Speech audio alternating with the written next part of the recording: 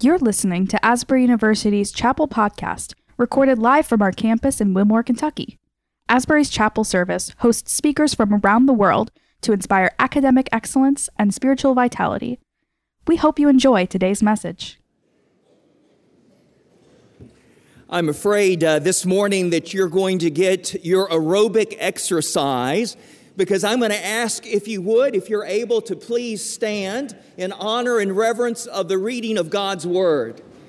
This morning, our scripture reading comes from Acts chapter 17, beginning with verse 22 and reading through verse 28. Acts chapter 17, beginning with verse 22.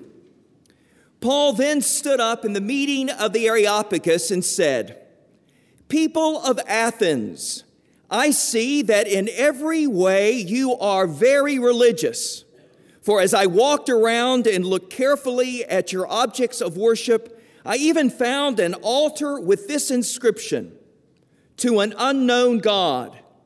So you are ignorant of the very thing you worship. And this is what I am going to proclaim to you. The God who made the world and everything in it is the Lord of heaven and earth, and does not live in temples built by human hands. And he is not served by human hands as if he needed anything. Rather, he himself gives everyone life and breath and everything else. From one man he made all the nations, that they should inhabit the whole earth. And he marked out their appointed times in history and the boundaries of their lands. God did this so that they would seek him and perhaps reach out for him and find him, though he is not far from any one of us. For in him we live and move and have our being. As some of your own poets have said, we are his offspring." This morning, I want to draw your attention to the last part of verse 27 and the beginning of verse 28. He is not far from any one of us. Let us pray.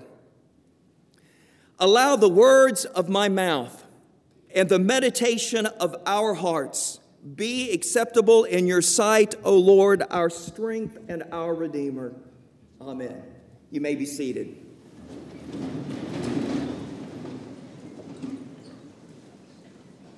The only regret that I have about your generation, and I'm talking about those of you who are 18 to 22-year-olds, the only regret that I have is that you missed the greatest decade in human history.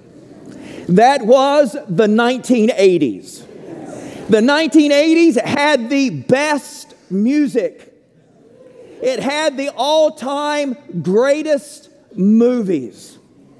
My favorite television sitcom from the 1980s was Different Strokes. Different Strokes is the story of two orphaned African-American brothers whose mother dies, and they end up being adopted by a rich white businessman by the name of Mr. Drummond and his daughter. And the story follows how these two groups come together and form a loving, beautiful, and funny family. And when Willis, who is the older brother, when he would make a statement to the younger brother Arnold, something that would be surprising to the point of shock, Arnold made a statement that has gone down in pop culture history. When he would hear Willis say something that was so surprising to the point of shock, he would say, "What you talking about, Willis? What you talking about?" I think I was influenced by that, except I took that statement and contracted it just to the first word. So even today, when I hear a statement that is surprising to the point of shock, I say, "What? What?" I'll never forget one of my best friends from seminary, Jane Pikus, When she was ordained in the Wyoming Conference of the United Methodist Church, I went to her ordination service. And when the bishop placed hands on her, he said to Jane, "Jane, I ordain you as an elder in the name of the Father, Mother, Son, Daughter, and Holy Spirit." And it was a very solemn moment. And I was so taken aback by this statement that without thinking, I blurted out, "What?" I ruined my good friend's ordination service with that shock. This morning, I am going to share with you a statement about God that is so surprising, it may shock you. And you may find yourself like Arnold saying, "What you talking about, Willis?" Or you may hear this statement and you might cry out, you might blurt out, "What?" But this statement that I want to make about God is absolutely crucial in understanding this statement that the Apostle Paul makes. God is not far from any one of us. For in Him we live and move and have our being. What is this statement? It is this: God is simple. God is simple. As a matter of fact, would you say that with me this morning? Say it with me. Say it as a confession of faith, even though you're thinking, "What?" But would you say it with me? God is simple. Would you say it a second time with me? God is simple. And in honor of the Trinity, let's say it a third time. God is simple. Now, if you're like I am, that sounds contrary to anything I've ever been taught about God in the church. What I've been taught in the church is that God's being, God's way of existing is infinitely higher than the way that we exist. That God's way of being, God's existence is shrouded in mystery. It is beyond our comprehension. And even though we recognize that God has come to us in and through our Lord and Savior Jesus Christ, and we know something about God, even in theology, we say we can apprehend God, but we cannot comprehend Him. Our natural instincts lead us to believe that God has got to be the most complex, the highest being that there possibly is. But I'm going to say to you this morning that God is simple. But when we say in theology that God is simple, when we talk about the simplicity of God, we're not using the word simple in the way that we normally and ordinarily use it. So what do we mean? Well, first of all, when we say that God is simple, what we mean is that God does not have a body, that God does not have parts. I happen to be a United Methodist preacher. I happen to be a United Methodist minister. In our book of discipline, we have our doctrinal statements. In our first doctrinal statement, Article 1, on the Holy Spirit, we say that God is without body and without parts. If you have ever been to an Episcopalian or an Anglican church, and I know we have one here in Wilmore, Article number 1 on the Holy Trinity in the Anglican Church, it says the same thing, that God is without body, God is without parts. If you come from a Reformed tradition, maybe you come from the Presbyterian denomination, in the Westminster Confession of Faith, chapter 2, it says that God is simple, without body or parts. This is just the opposite of our own human nature, our own human bodies. Our own human bodies are composed of parts. I loath to say to you that I have 2 children, and as they were growing up, I spent more time watching children's television programming than I wanted to. Between you and me, I do not like the purple dinosaur. I one time watched Teletubbies. And after watching Teletubbies, I wanted to go to the nearest bridge and jump off. But there was one children's educational program that I liked. It was called Blue's Clues. Oh, yeah. I love the story of Steve and his dog, Blue. And one of the things that my children learned in watching that program is they learned a song, and it went like this. Head, shoulders, knees and toes, knees and toes. Head, shoulders, knees and toes. Did you not learn that song growing up? Head, shoulders, knees and toes. Just take a moment. Head, shoulders, knees and toes, knees and... I'm too old to touch my toes now. My children learned parts of the body. We as human beings, we are composed of parts. And what we recognize where God is concerned, God is not composed of parts. Think about my human body just for a moment here. You will notice that my human body is spread out over space. And again, like maybe some of you, sometimes my human body is spread out more over space than at other times. You're actually catching me at my worst time in the sense that my body is more spread out than it was 6 months ago. I gain weight during winter.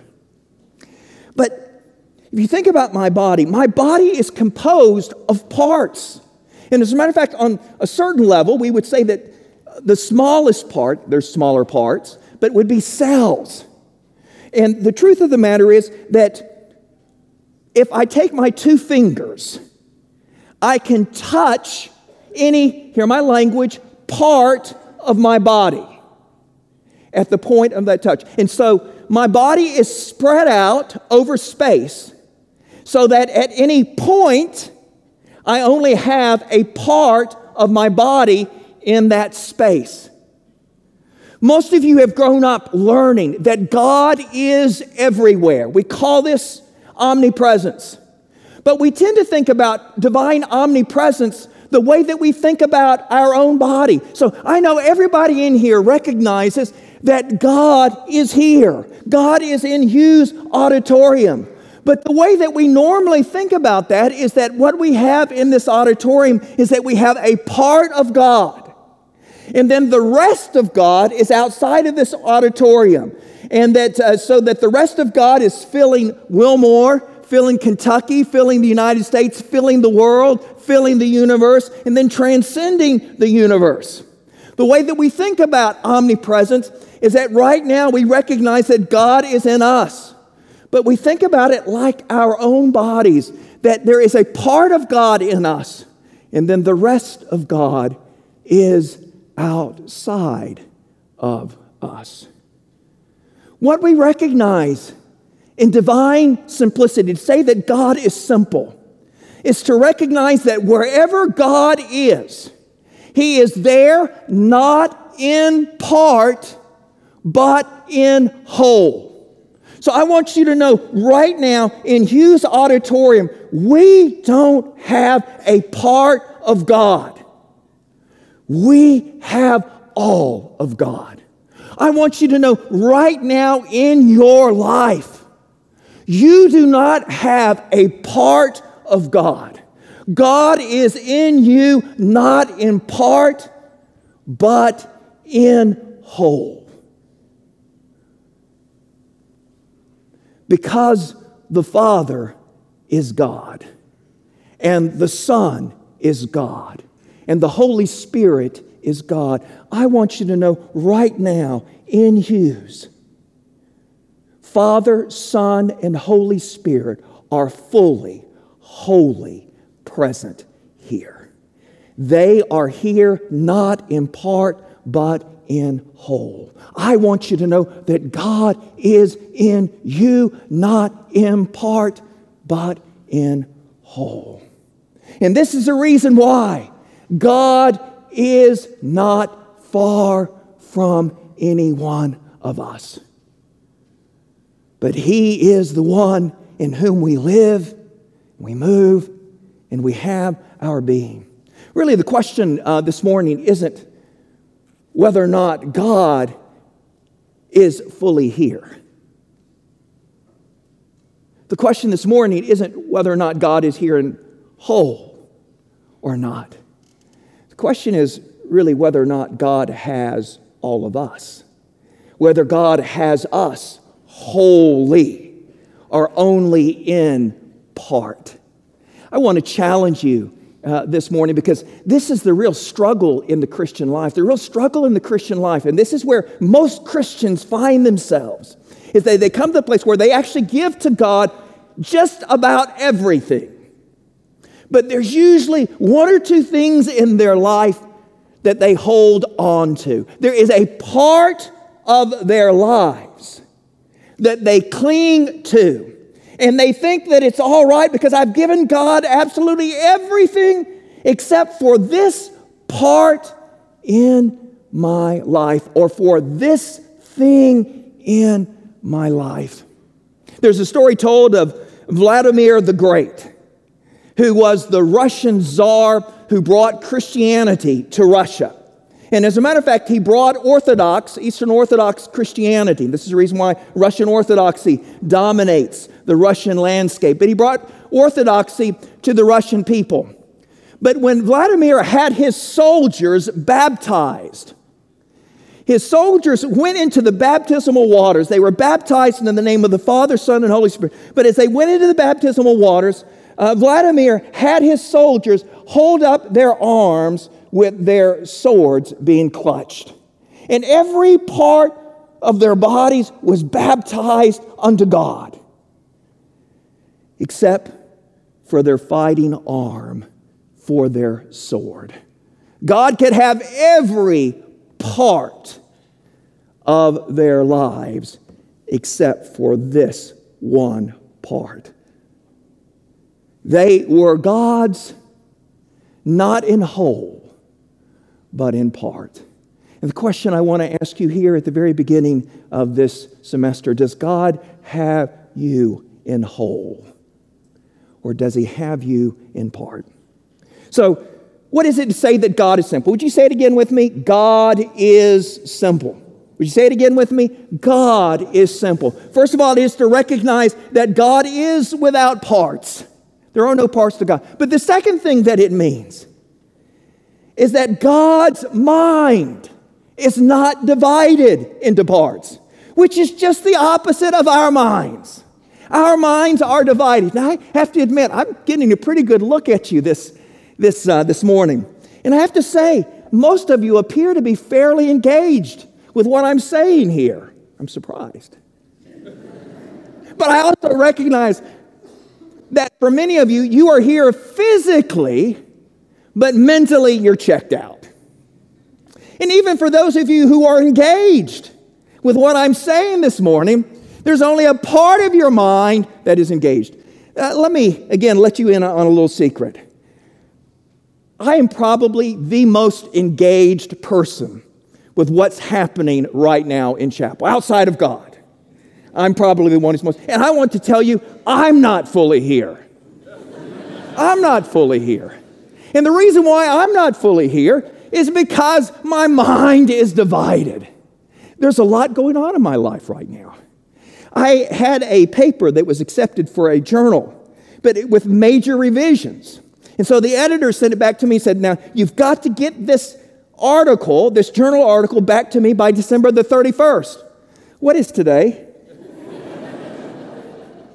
I still haven't gotten it to him, and he is not happy with me. So I've got this editor breathing down my back. My mother who is 86 years old, has been recently diagnosed with stage 4 kidney failure. I work as the department chair, and at the beginning of the semester I have people who want to join classes and drop classes, and I'm involved in all of that. So even though I'm the most engaged person here, my mind is divided. And the way that we tend to think about God's mind is like we think about our own mind. We tend to think and imagine God's mind sort of hovering over the created order, hovering over the earth. And we know that there's almost 8 billion people that live on this world. And we think about the trillions of transactions that are taking place in our world alone, much less the universe.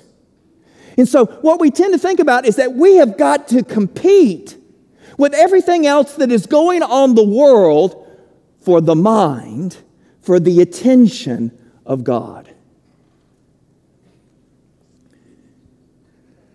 My children are grown up. I have a daughter named Maris who's 24 years old. And when your children grow up, when you're a parent, you have an opportunity to reflect upon all of the different ways that you made mistakes. You went wrong in raising your children.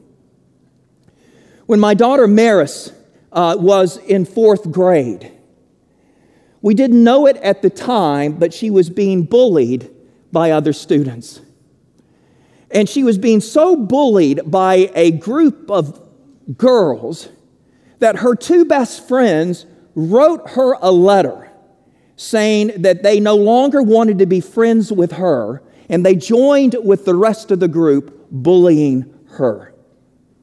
And we didn't realize how bad it was until in the 8th grade, when my daughter was in middle school, we got a phone call from the school counselor. And we went to her counselor's office with our daughter Maris, and we found out that Maris had been so bullied and continued to be bullied that my daughter was contemplating suicide. She was thinking about how she could end her life. Now, my daughter Maris is a lot like I am. I tend to hold things very close to me. I'm not someone who naturally shares the struggles and the pains and the problems that I go through life. And there'd be times and places over the next couple of years, I would try to get Maris to open up about what was going on inside of her. But she was a closed book to me. When she was a sophomore in high school, in the middle of the school year, my daughter came by my office where I was teaching. And she wanted to sit down and talk about what was happening in her life. But I will tell you, it was such an inconvenient time for me. I had a student who was getting ready to come for his appointment. I had a class that was before me that I still needed to do prep for. But I knew that this was a pivotal moment in my daughter's life and in my relationship with her. And so she came into my office, and I kept saying to myself, Chris, you have got to focus on what your daughter is saying.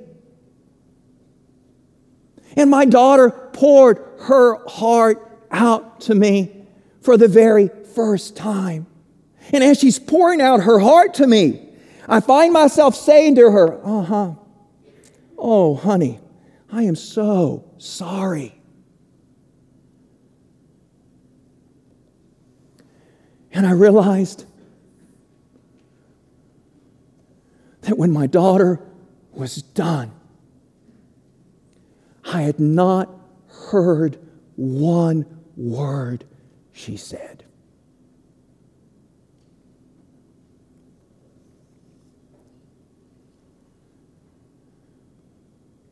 I didn't hear my daughter because my mind is divided. I want to tell you, I have good news this morning. And that good news is this: that God's mind is not like our mind. God's mind is not divided. Because wherever God is there in whole and not in part. Wherever God is fully engaged where He is.